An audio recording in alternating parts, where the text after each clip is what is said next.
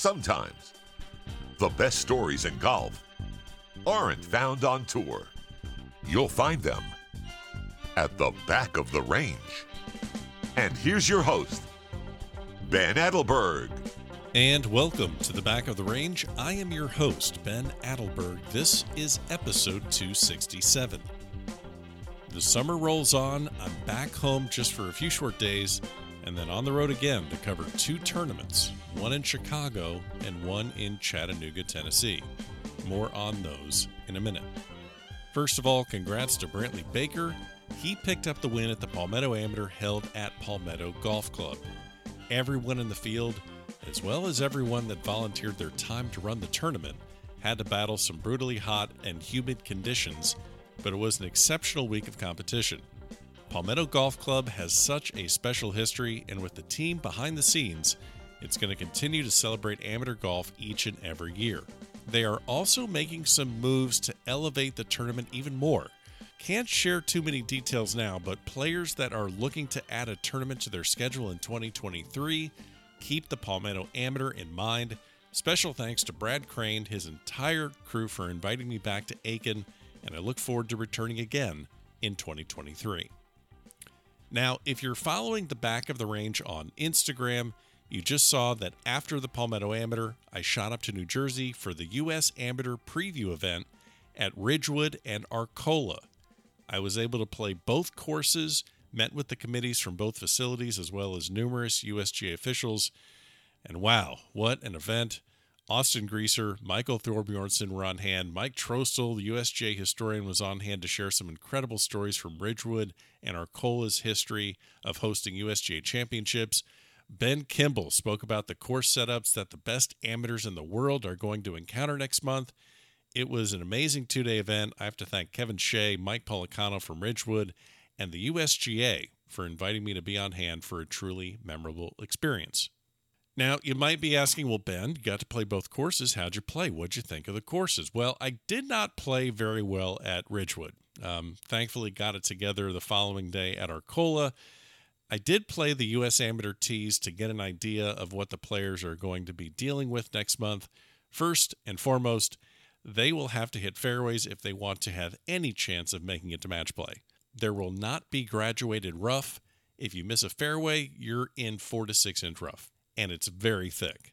The greens are probably going to be running around 12 to 14 on the stimp, and if you're in the rough, you won't be able to hold the greens, and if you do, you're probably going to be above the hole, and you really don't want any part of that.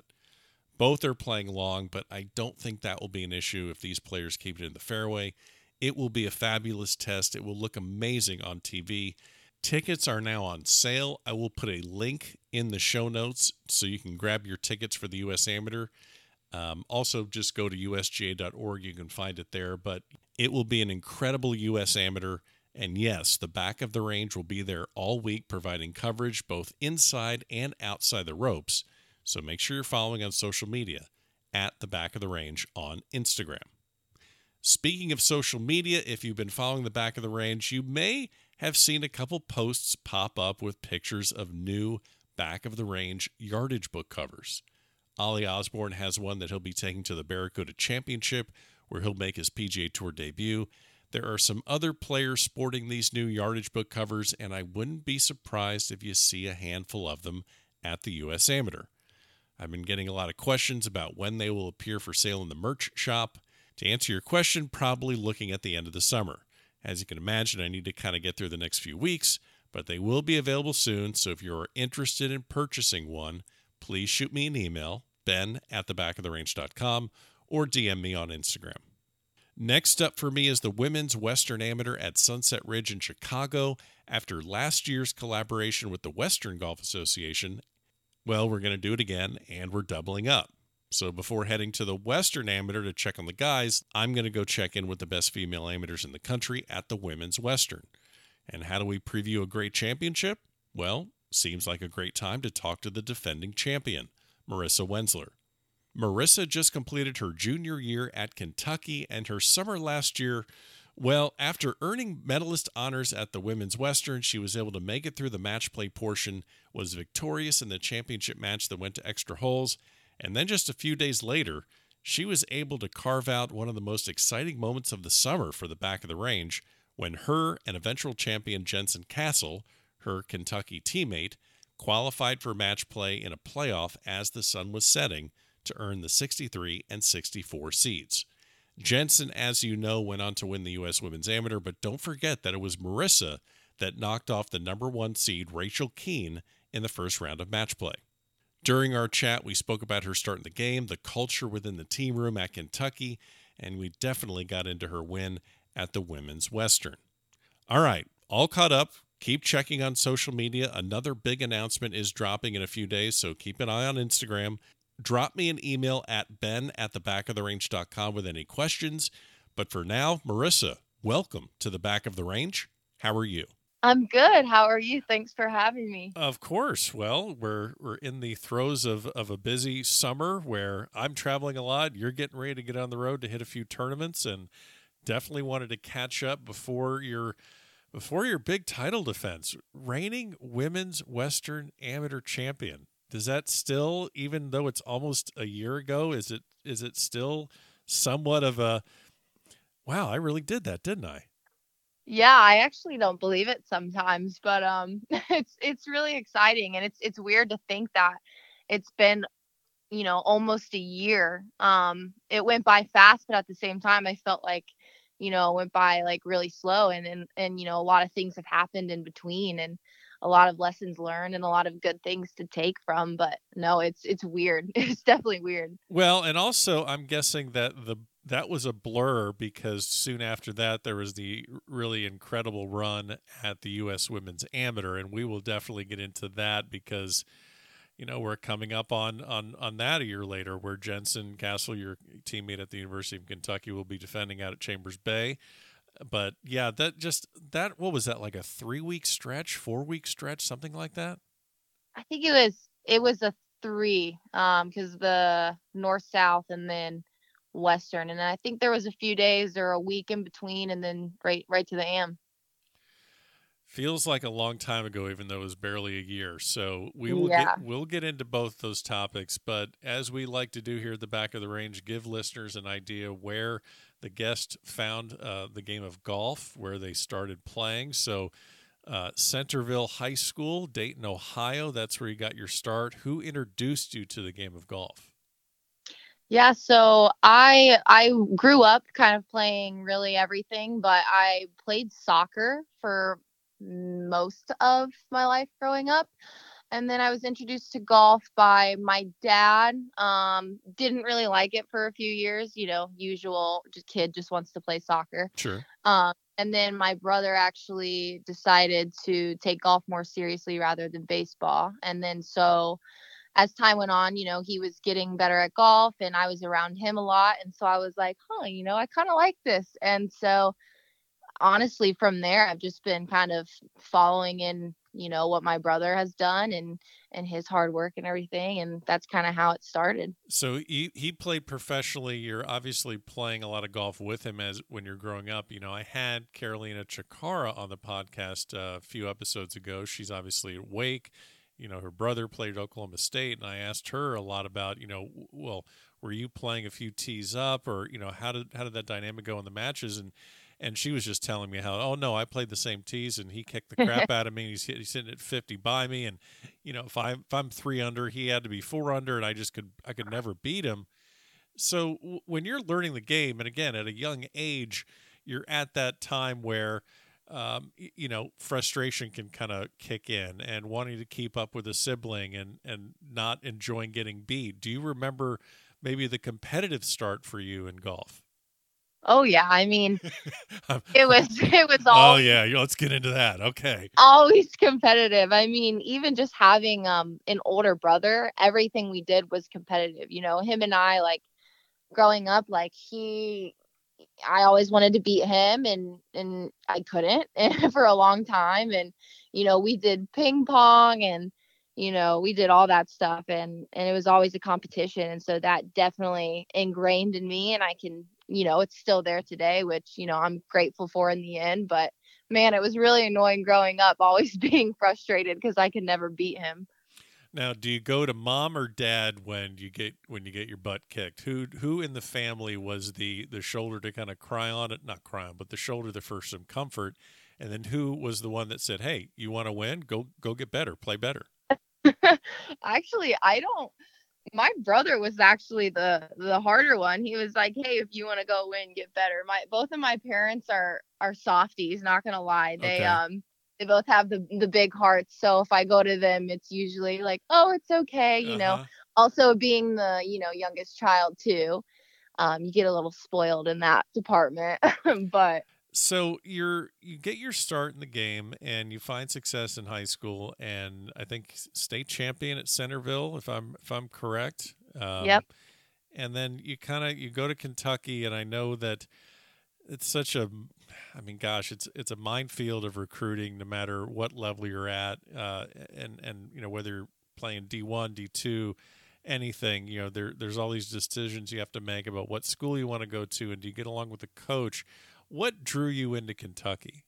I think a lot of things. I grew up kind of playing a lot of junior golf down there through Golf Week. So they always played at the U Club areas in Lexington and all that stuff. And it was one of my very first visits. So after that, I started to compare all my other visits to Kentucky. And every single time I was always kind of drawn back to it. And I was like, no, this feels like home. This feels like home. And the kind of came down to the decision. My dad asked me, he was like, take out golf, like, where are you going to be? And so that Right. was kind of my final decision. And I was like, I'm happiest here, regardless of, what happens to me and everything. But yeah, it was honestly a pretty easy decision. I'm not gonna lie. I mean, granted, it's hard recruiting. I'm not saying the recruiting process was easy because it was hard, but it that ended up being the decision that kind of made me weight off of my shoulders, and I knew I made the right decision. Do you feel that, and I know that you have incoming freshmen that come into Kentucky, so you've you see new players coming in, and is it kind of a time where you need to, and maybe you can share it from your experience, are you selling yourself to the coach or are they trying to sell themselves to you? Like, what are the things that maybe you listened to and you heard out of Coach Golda Borst at Kentucky? Like, what were maybe the things that popped in that kind of made it click? Because again, I know that you have to be happy at the campus and people on the team, but also you have to have that relationship with your coach. Yeah, it was honestly, it was pretty easy. I would say I was more so trying to get Golda in Kentucky rather than the other way around. Okay, all right. Junior golf, I yeah, I was good in Ohio, and I was always trying to get better on a national level. I wouldn't have considered myself, like a crazy top recruit. So that's why I was more like, hey, Kentucky, like, pick me. And so Golda, and we laugh about it too, because it's like Golda, she told me, she said that her and Brian saw the potential of what it could be. And so we always joke about it. And, I'm okay with it. Like, I know that. And, that hasn't stopped me from, always wanting to work hard to, make Golda proud and to be like, hey, you made the right decision. Like, you took a leap of faith and I promised it's going to work. And so that's kind of how it's gone. And, she's always had that faith. And so that's what I like very much appreciate about her. Now, you mentioned Goldo, and you also mentioned assistant coach Brian May. Now, this is the time of year in the summer where, a lot of conversations revolve around the transfer portal, both on the men's and the women's side, and, players moving to a different program for a multitude of reasons. It's also the time of year where assistant coaches get promoted and take a position as a head coach. JP Yeah. Abear left Texas. He's now at UNLV. Blaine Woodruff, this is on the men's side. He's left Pepperdine. He's going to Chattanooga. But your assistant, Brian May, he's moved on, took the head coaching job at Indiana. You have a new assistant coming into Lexington, Will Sally at Eastern Kentucky. And, wherever we talk, on this podcast, whenever we talk about, finding the right fit when you pick your school and just like you mentioned, head coach, facility, schedule, all those things. I don't know if we talk a lot about the assistant coach. We always talk about the head coach, but the assistant coach, you guys had a really, really strong connection with Coach May. Yeah, we did. We are very lucky with the coaches that we, had in the past and still continuing to have. And, Brian, it was tough, hearing that he was leaving, but I don't think any of us were too sad just because we knew he deserved it so much. Right. And so that kind of overtook, the fact, he's not going to be one of our coaches this upcoming year, but we were just more so happy and so excited for him because I mean, I can't say a single bad thing about Brian. He's done him and Golda have done such amazing things and they work so well together to get us to where we are. And I know Will is going to come into the program and do the same thing. We knew Golda was going to get someone good, very similar to Brian, as well. And so we weren't really too stressed about Golda's decision because, we know what she wants and she knows what is best for our team. And so we're really excited for Will to come in. I think he'll be a really great fit. And at the same time, we're really excited to kind of, follow Indiana and follow Brian and kind of see what he can do too. And we think he's going to do really awesome things. How does a women's college golf team haze the new male assistant coach coming into the program for the first time? Yeah, well, Lainey Jensen and I actually played with him a few weeks ago in Lexington, I think. Okay. We were giving him a little bit of crap here and there. We didn't want to be too hard on him yet. But we'll have to think of some things, maybe some pranks here and there, but don't tell Golda. No problem. Or Will. So you're saying that you somehow convinced Jensen Castle to be somewhat reserved and to just hold back a little bit? Yeah, a little bit. I mean, wow, that's impressive. I don't think she knows yet, maybe what we're going to do. We haven't even talked about it, but you kind of gave me some inspiration. So who knows? Well, the first time that I met you and Jensen and Lainey Fry, your teammate at Kentucky, was at the 2021 U.S. Women's Floorball at Merido. And I think this might have been the first women's amateur event that I had covered doing photography and video and social media and everything. And typically I kind of like to keep a low profile during tournament play. I know practice rounds are different, but, once a score is being written down on a scorecard, especially one that says USJ at the top left corner of it, I kind of don't talk to players. I don't say, hey, what's up? Because you never know. They could be coming off a green that they just four-putted or, who knows? Don't think I ever experienced a situation where during tournament play, two of the partners in the four ball said, hey, can we get a picture with our caddies right during the stroke play session of the four ball? That was a first for me. Do you remember doing that? Yeah, it was I think it was a par 5 or something. Yeah. And was it Jensen and I playing, or was it when we were with Lainey and Maria as well? Well, I know that you two were playing, and I think Lainey was caddying.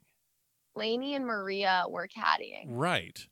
So, really kind of a serious moment there in a high-pressure packed USGA championship. You decided it's time to pose for pictures. Yeah, it's important. Golf is obviously, very important in all of our lives. But at the same time, I think the reasons and why I think some people are just very good at it is they're able to have fun too. Yep. And so I think that there's a, fine line. There's a balance for sure, like everything in life. But, you got to have fun. If you see a camera, it's like you got to pose. Like everyone wants those pictures. There's not a single person that goes through their round. Like they know, like we know where the cameras are. Like we're going to pose a little extra if we see the camera. And if we don't hit the ball super great, we're just going to pose a little longer for the pictures. Let me just reiterate too. Do you know how often, when I'm out there taking pictures and doing content at tournaments, it's incredible. When I'm around, everyone swings perfect balance, and everyone holds their finish just a little bit longer than usual. It's I don't know what that is. It's just the tempo gets smoother, and the eyes are wide open, looking at the chins are up. Oh yeah, it happens all the time. We just become better. Oh, Apparently, wow. cameras are better. Well, you guys actually had a really nice run. You went to the quarters. You actually lost the eventual champions, Alexis Aldana and Savannah Barber. And we'll talk a little bit about Jensen a little bit later. But, the Curtis Cuppers had their opportunity to partner up with Jensen. You have partnered up with her quite a bit. She's rather intense on the golf course, so be easy on this answer. But explain what it's like to be the 4-ball partner of Jensen Castle. So it's funny you asked this because we've talked a good amount about it, not as much this year because we didn't do it this year. But like last year, kind of going into it, it was funny because we were talking about, sit down conversation, all the things that, we're okay with, all the things we're not okay with. Like if Jensen, she can't stand when people talk to her golf ball. So that was something that I was like, okay, Marissa, don't say anything. Just keep your mouth shut. Right. Don't talk to the golf ball when we're playing together, like, and stuff like that. And, she knew the things that I liked or I didn't like either. And we actually ended up, making a pretty good team, which I think we were both a little surprised about at the same time because we're both a little intense. Like, we both have some fire under our belt. And so sometimes when you mix fire with fire, it can get a little crazy. But I think we handled it really well.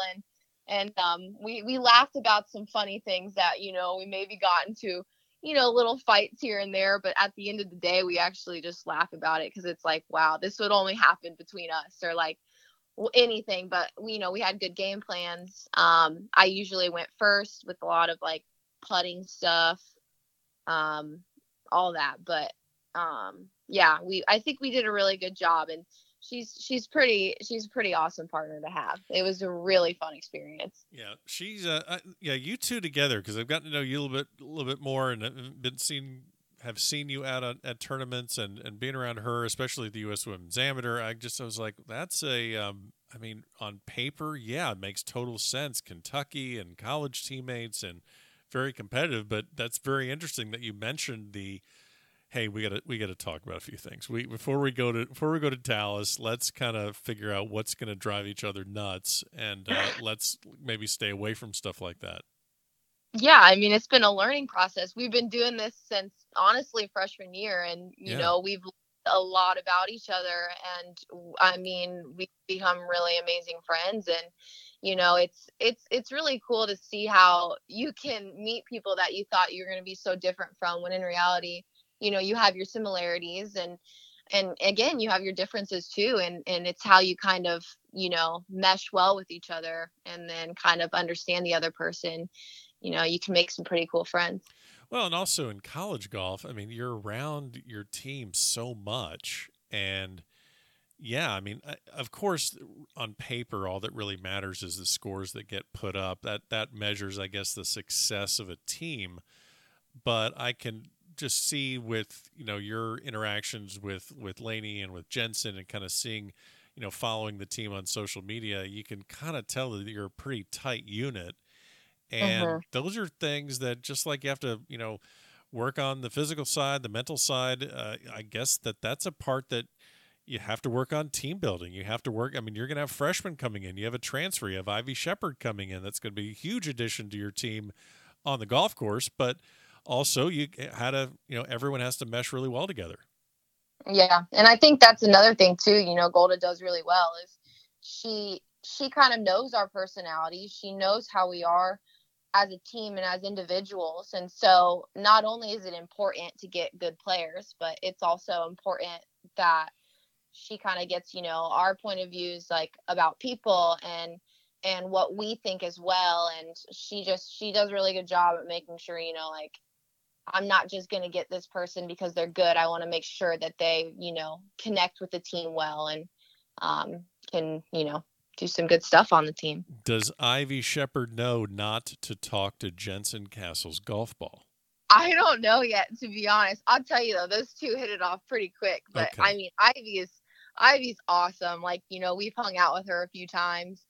When she came on her visit and all that stuff. And I mean, she's just a natural person to get along with. And I think it'll be a lot of fun. I think she's going to bring a lot of good personality on our team. I think she's very similar to our team, very goofy, funny and all that stuff. And, obviously really good competitor and a good golfer too. So I think it'll be, I'm really excited for her to come in. What's the best like non-golf activity that you all do together? Because I know with workouts and classes and practice and van rides and plane rides and all the stuff that goes along with being a college athlete, is there something that is kind of unique to your team? Well, maybe not unique to your team, but just something that you guys like to do, you ladies like to do, I should say, that is just, all right, we're going to put the golf clubs away and just go be, dumb young college students for a while. Yeah, we do some fun things, one thing that actually really sticks out to me when you said that was sushi. And I hope when Jensen hears this, she knows what I'm talking about. But we have a few girls on our team that are literally addicted to sushi. And we have this really good sushi place on campus. And literally, like, if we have like a bad day or if I'm like, oh, I wonder what Jensen's doing, or I wonder, what, Maria or Marta or whoever, Lainey, whatever.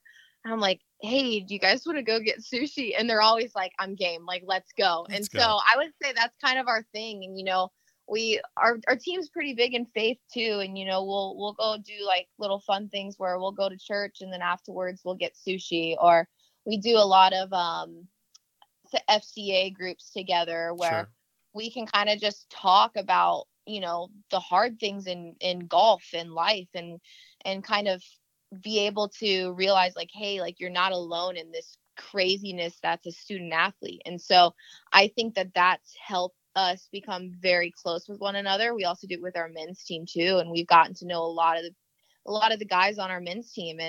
And that's how I feel like we've built the best relationships, is kind of just getting to know each other and trying to help each other through everything. But like, I think just like the genuine connections we have and those, tiny moments where we can find them throughout the week or, on the weekend and stuff like that. Like those are so important to do. I just saw Alex Goff from the men's team at Palmetto. He was right there in the final group and just, he really made a good run at winning that tournament. I know he wants to win that tournament so bad. But yeah, I saw him and man, and just watching that guy putt it and watching that guy hit it. You can only get better if you're hanging out with him and the rest of the men's team. Yeah, they're solid. It's always fun to hang out with the men's team, and because they play a different game. Like men's golf and women's golf's different, and so it's always fun to like see what they do or see them at practice is always fun because it's not every day. So you can do competitions with them or talk to them and see how their game's going, and it's just cool to see them all the time. I don't know if this is going to be current, or I don't know how this is going to go, but I remember seeing Campbell Kramer at SEC match play, and I see a lot of them. I'm not sure I've seen a more, this is kind of like Hunter Walcott level facial hair. I've seen some stuff out there. Okay. Marissa, I've seen some things. I've seen some things, and it was, I didn't quite know how to explain it or what I thought of it, but what is with the guys that go full on savage with the facial hair? I guess it's if they can do it, they just want to do the weirdest thing possible. Is that a thing? What is that? I don't know. I feel like some guys, like, I guess if they can just rock it, they rock it, like to each his own. Like, some people can do it. Granted, some people probably can't, but, no, I don't really know, to be honest. Like, I wish I could tell you, but I know you're a finance major, but really political science might be your future. This is so political right here. This is good work. I see what you're doing now. Thank you. I try. All right, we're going to move off this topic, get you into a better area. Let's talk about the Women's Western. You are the defending champion, heading back to let's see. Last year you won it at Park Ridge. Now we're going to try another one. We're going to go to Sunset Ridge this year. So we're going to see if we can just kind of keep the success going there. Um, did you? All right. So these could be dumb questions. Did you see this win coming? Did you see your game trending heading into? I mean, you have 36 holes of stroke play, which you ended up being the medalist, and then you have to run through a really challenging match play bracket. Thinking back a year ago, what was the state of your game and how were you feeling heading into that tournament? Yeah, I mean, to be honest, I obviously was not expecting it. I'll just say that then and there. I just wasn't, and I don't think most people do. I mean, obviously you work and you prepare to put yourself in a good position. But I just kind of took it, day by day, obviously hole by hole and all that stuff.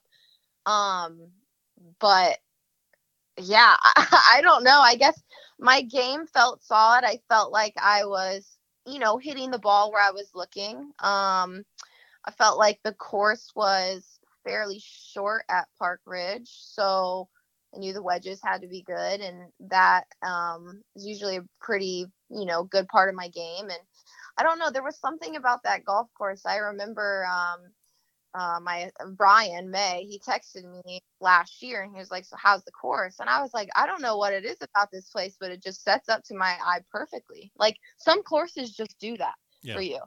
And so I think it's just kind of like the Chicago, Midwest, all that stuff. Like I just love Midwest golf, and like granted, I'm biased in Ohio and all that stuff.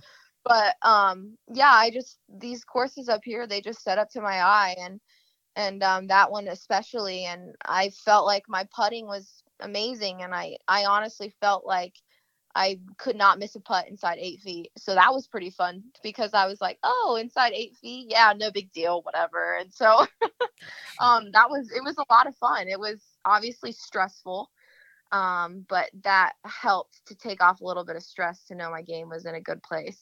You go into this final match. It obviously goes to sudden death, extra holes. You win this, and I know there's this really great photo of you, just like the enormity of it just kind of hits you like, oh my gosh, what I actually won this thing. How big of that? How big of a moment was that? Not obviously just for you, but sharing it with your family, which I guess there's a really good story about that. So tell me about that, because this is the time where you just want to, run into your parents' arms or your brother's arms and just, group hug, team hug. We did it. And you're looking around and there's something missing, isn't there? Yeah. Yeah, it was funny because this whole time, my family was trying to figure out when to have a family reunion. Because we haven't had one in a long time. And so they're over here like, okay, well, what works for your schedule? I'm like, that's a great question because my golf schedule is crazy. I was like, just put it on the Saturday of the Western. I remember this. I was like, I mean, if I make it Saturday, like that's pretty cool. Like I'll be there late, but I'll still make it. But like, who knows, Sure. And so that's kind of what I was going at. And, all the days kept going on. My family was coming into town, like my whole family from out of state. And so that made it harder to continue to be in Chicago. However, the more it went on, the more I was like, okay, I'm not, missing this family time for nothing. Cause I mean, family, that's for me. And so, yeah, it was just really funny. And sometimes I go back and my dad has these really awesome videos of my family in his office, just all sitting around the computer, trying to refresh the screen, trying to figure out what happened in the playoff hole and everything. And he has this really awesome video of my sister running into the room screaming. And it's like, she won. Oh my gosh. And it was really cool. And I called him as soon as I could. And he has the video, and it's just so amazing. It makes me so happy to see, and I can see it now. It's awesome. And so, yes, they weren't there, but they've supported me through everything, and I knew that they were happy for me, and I think my sister was like more excited for me than I was. It was really funny to see kind of like her excitement on video and stuff. But yeah, I knew that they were there for me in spirit. And then obviously the long 5-hour drive home was not great, but we made it, and I was able to see my family and hang out with them. So that was also a really cool surprise. Well, I met your family at Westchester at the women's amateur. And it's funny you mentioned your sister. This was after, I think it was after your win in match play against Rachel Keene. But oh my gosh, you want to talk about people that were so excited, and you were still kind of coming off the win. But man, your sister and your parents, everyone's just ear to ear smiles. It was really cool to see.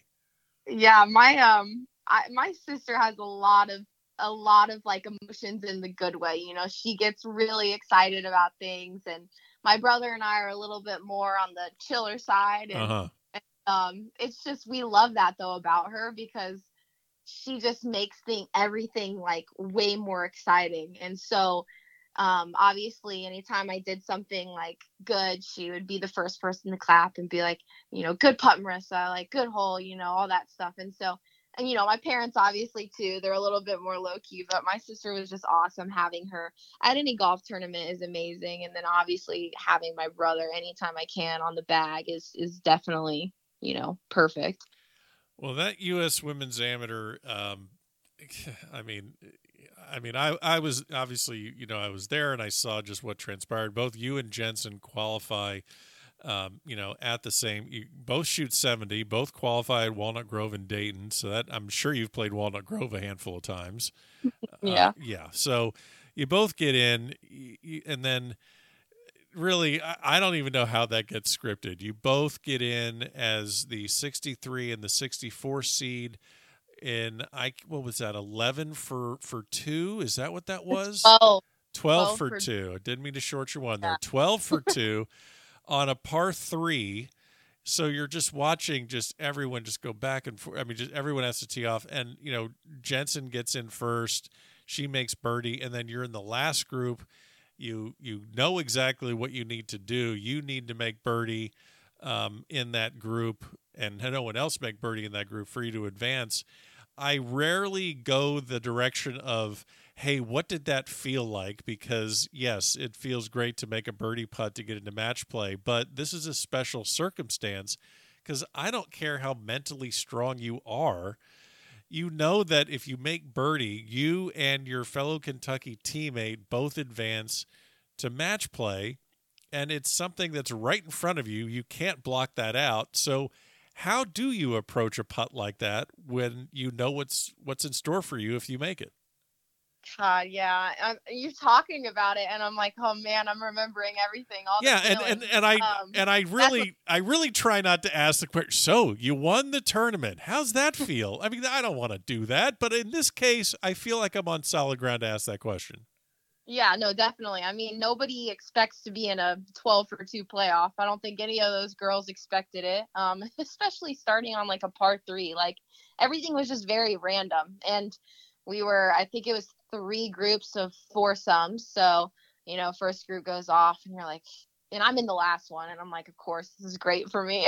Yeah, because you're sitting. I mean, what was it? Maybe 30 minutes you're sitting there watching. Yeah, literally 30 minutes. I'm like, I literally just have this one iron shot. Yeah. But yeah, I remember, you know, everyone went through in the first group, and then Jensen hit her shot. I mean, it was on the money, and she probably, I don't know how close she hit it. I mean, maybe 10 feet, but she walked out, and I looked at my brother and I'm like, there's only one spot left. I know Jensen, and I know she's making that putt. So we better do something. And I just remember it because I didn't want to hide it. I wanted to tell my brother, and I wanted it to be as clear as day, you know, like I know she's making it, you know. So she made it. Wasn't any shock to me. Very happy for her. She just made it a little bit more stressful on me. Sure. But yeah, kind of going into that shot, I think I blacked out. I don't even remember the golf shot, but okay. You know, I hit the golf shot, whatever. And I remember walking up to the green and remembering something that I did when I was at state, and I was just feeling the my feet hit the ground. It's so random and It's so weird. But I just remember I was walking up to the green because I was like, I can't think about anything else. I just need to think about walking. Like, I'm just going to think about walking. And so that kind of helped the nerves and everything. And then, you know, everyone putted out, whatever. yeah, just having a putt and knowing like this putt is for it all because everyone else already putted out. Nobody made birdie. And it was funny because my brother was like, I think I saw it like just outside left. He said like left edge. I don't even know. But I remember we were like, all right, we're split in the middle of our two.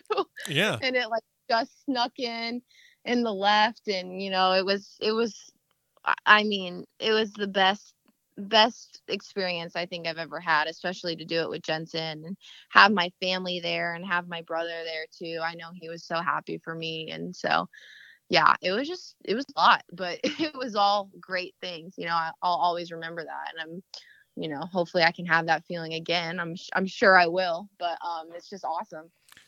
When Jensen Castle storms the green for a big, massive hug, that's a lot to I mean, there's a lot of adrenaline, a lot of emotion there. That's I mean, you got to be prepared for that too, right? Yeah. I mean, I knew she was going to be coming at me, and it was gosh, it was just awesome. And then Lainey ended up coming up too, and it just felt like, you know, we had our family there, you know, my family, we had all of our families there. And it just felt like a honestly picture perfect scenario. If you don't make that putt, that playoff doesn't continue because it was near dark. Yeah. So there's the other thing as well. So you got to sleep on whatever. Yeah. So thankfully that went well. I remember interviewing you and Jensen afterwards.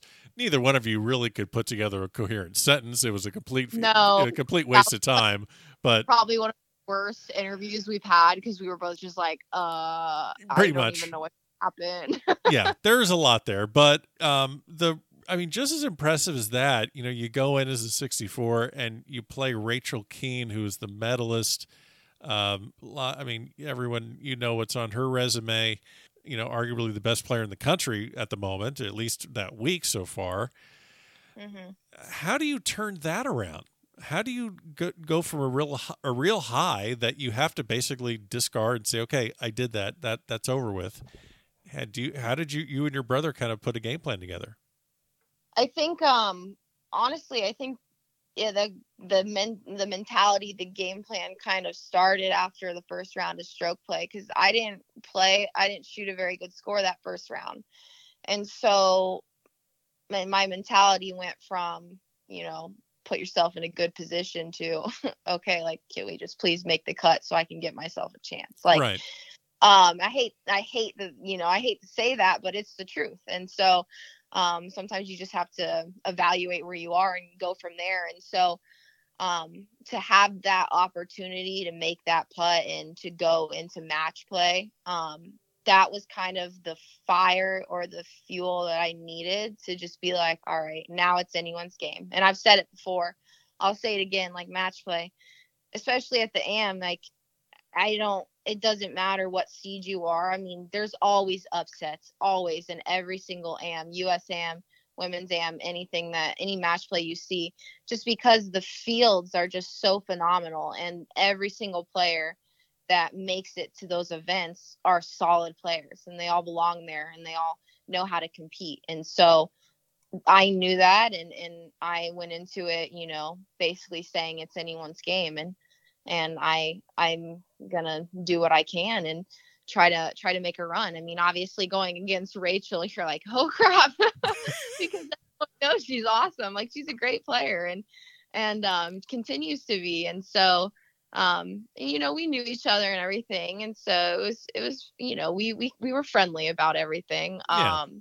But yeah, I mean, she's phenomenal and great person, great player. And so, yeah, I don't know. I guess it was just kind of came down to, you know, whatever happens, and let's just make a run. I tell people all the time, because I mean, people that follow me on Instagram, people that listen to the podcast, I always give updates to people like where I'm going to be next and where I'm heading and what my plans are. And I tell people all the time, last year, I said, I think my favorite tournament that I was at was, what was the women's amateur, and I just saw so much great golf and so much great camaraderie. I mean, even with Jensen's match against Rachel Heck in the semis, and just it has a different vibe, and I guess it's I'm around the men's game a little bit more than the women's game, and I see.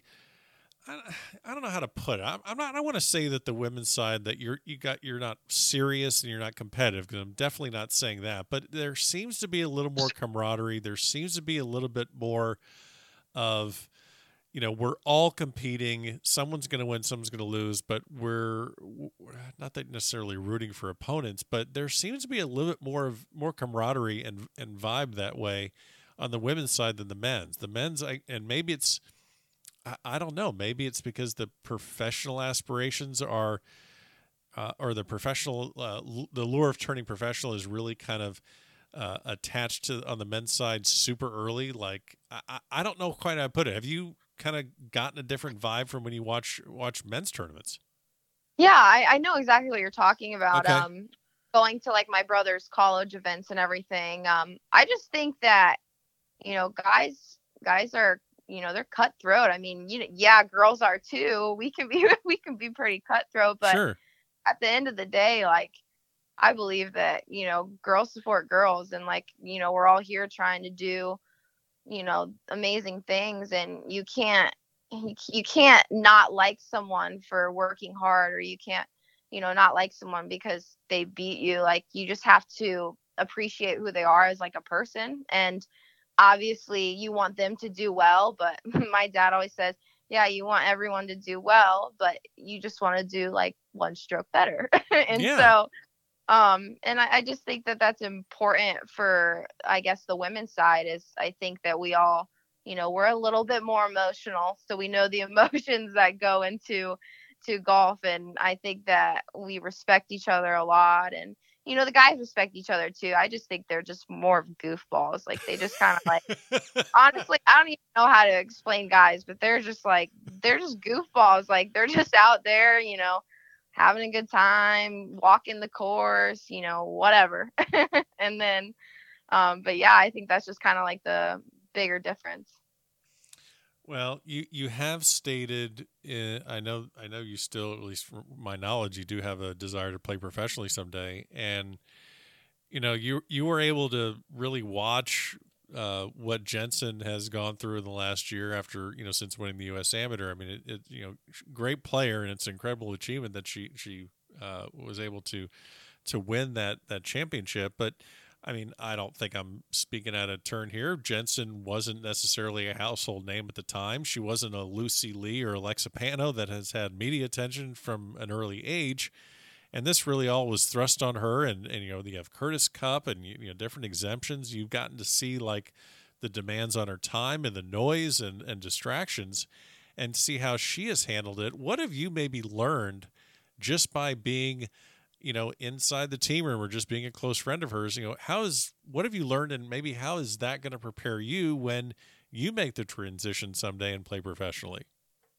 Yeah, I mean, I've learned a lot from Jensen, and especially with, her winning the it's one of those things where, like, I wasn't surprised. Like, I knew, we're all, my whole team, like, we've been around her. We know the games she has. Like, we Right. all know each games really well. And so, and she's a competitor. Like, that's what she does. And so she was, dealing with some injuries, mentality. Obviously, she didn't obviously expect to win the AM. She told me, she's like, I'm just trying to make it past the first 2 days of Uh-huh. stroke. And like, and that's true. And so I think that, she can talk as low key as she wants, but at the end of the day, like, she's a competitor. Like, she will do what she needs to do to win, or, to get the ball in the hole. And so that's one thing that I've really loved watching her, and kind of seeing how she does that. And yeah, I think that that's kind of like the biggest thing, is the competitiveness. And she has had a lot of noise the past year, and we've seen it. Obviously, we're around each other a lot. We talk to each other, and try to be there for each other through everything. And I think it is hard, but we've learned a lot. I think she's learned a lot too, kind of in her past year of, all the things that's been thrown her way. And yeah, I mean, definitely, look like just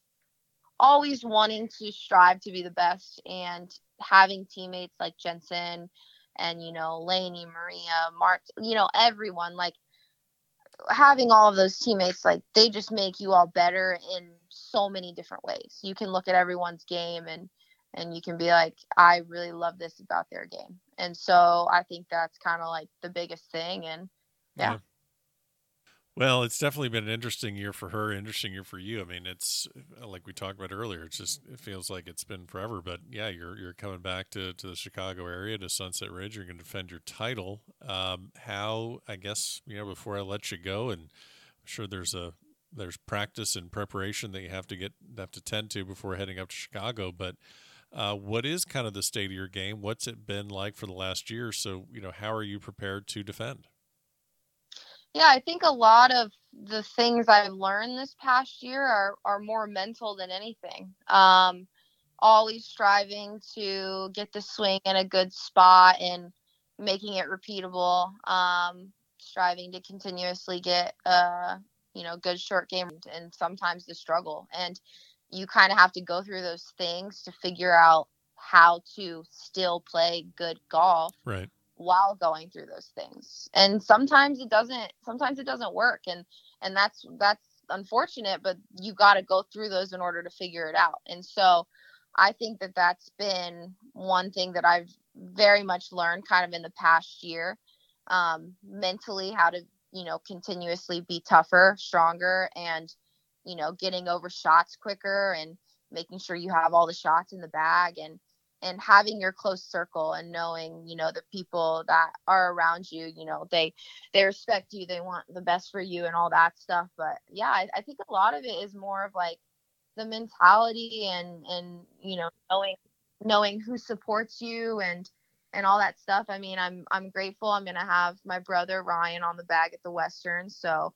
that was actually a surprise a few days ago that he told me. And so that I think that'll be huge for me too, just kind of calm the nerves of all that down, all the noise. And so, yeah, I think that, the mental game, I mean, I could go on about it forever, but sure. I think everyone knows it's definitely one of the hardest parts, especially in golf. You think you're going to be able to convince your family to show up this time, or do they have other plans? I may or may not have told them to not come. Oh my gosh. I know. I'm so bad. They were not happy with me, but I told them, I said, look, I'm just going to go with, Ryan, my brother. We're going to have some like sibling bonding time. Oh, like, you went there. You went there. Yeah. Right? Wow. I mean, of course. I was like, you guys do your thing at home. You can follow on the computer. We'll let you know how it goes. Oh my gosh. But yeah, it's okay. They'll be fine. Well, I can just imagine them refreshing, hitting F5 on a keyboard, refreshing a screen over and over and over again. And they do. Yeah, they're gonna do that. Well, Marissa, I appreciate the time, and best of luck to you at the Women's Western Amateur. Congrats on all your success. And again, thanks for stopping by the back of the range, and I will see you soon at Sunset Ridge. No, it was awesome. I really appreciate it. And there you have it. Special thanks to Marissa Wenzler for joining me on this episode here at the back of the range. Best of luck to her at the Women's Western Amateur Championship and everyone in the field. It's going to be a spectacular tournament. Don't forget, follow along on Instagram, Facebook, Twitter. Every episode is available at thebackoftherange.com. And we'll see you next time here at the back of the range.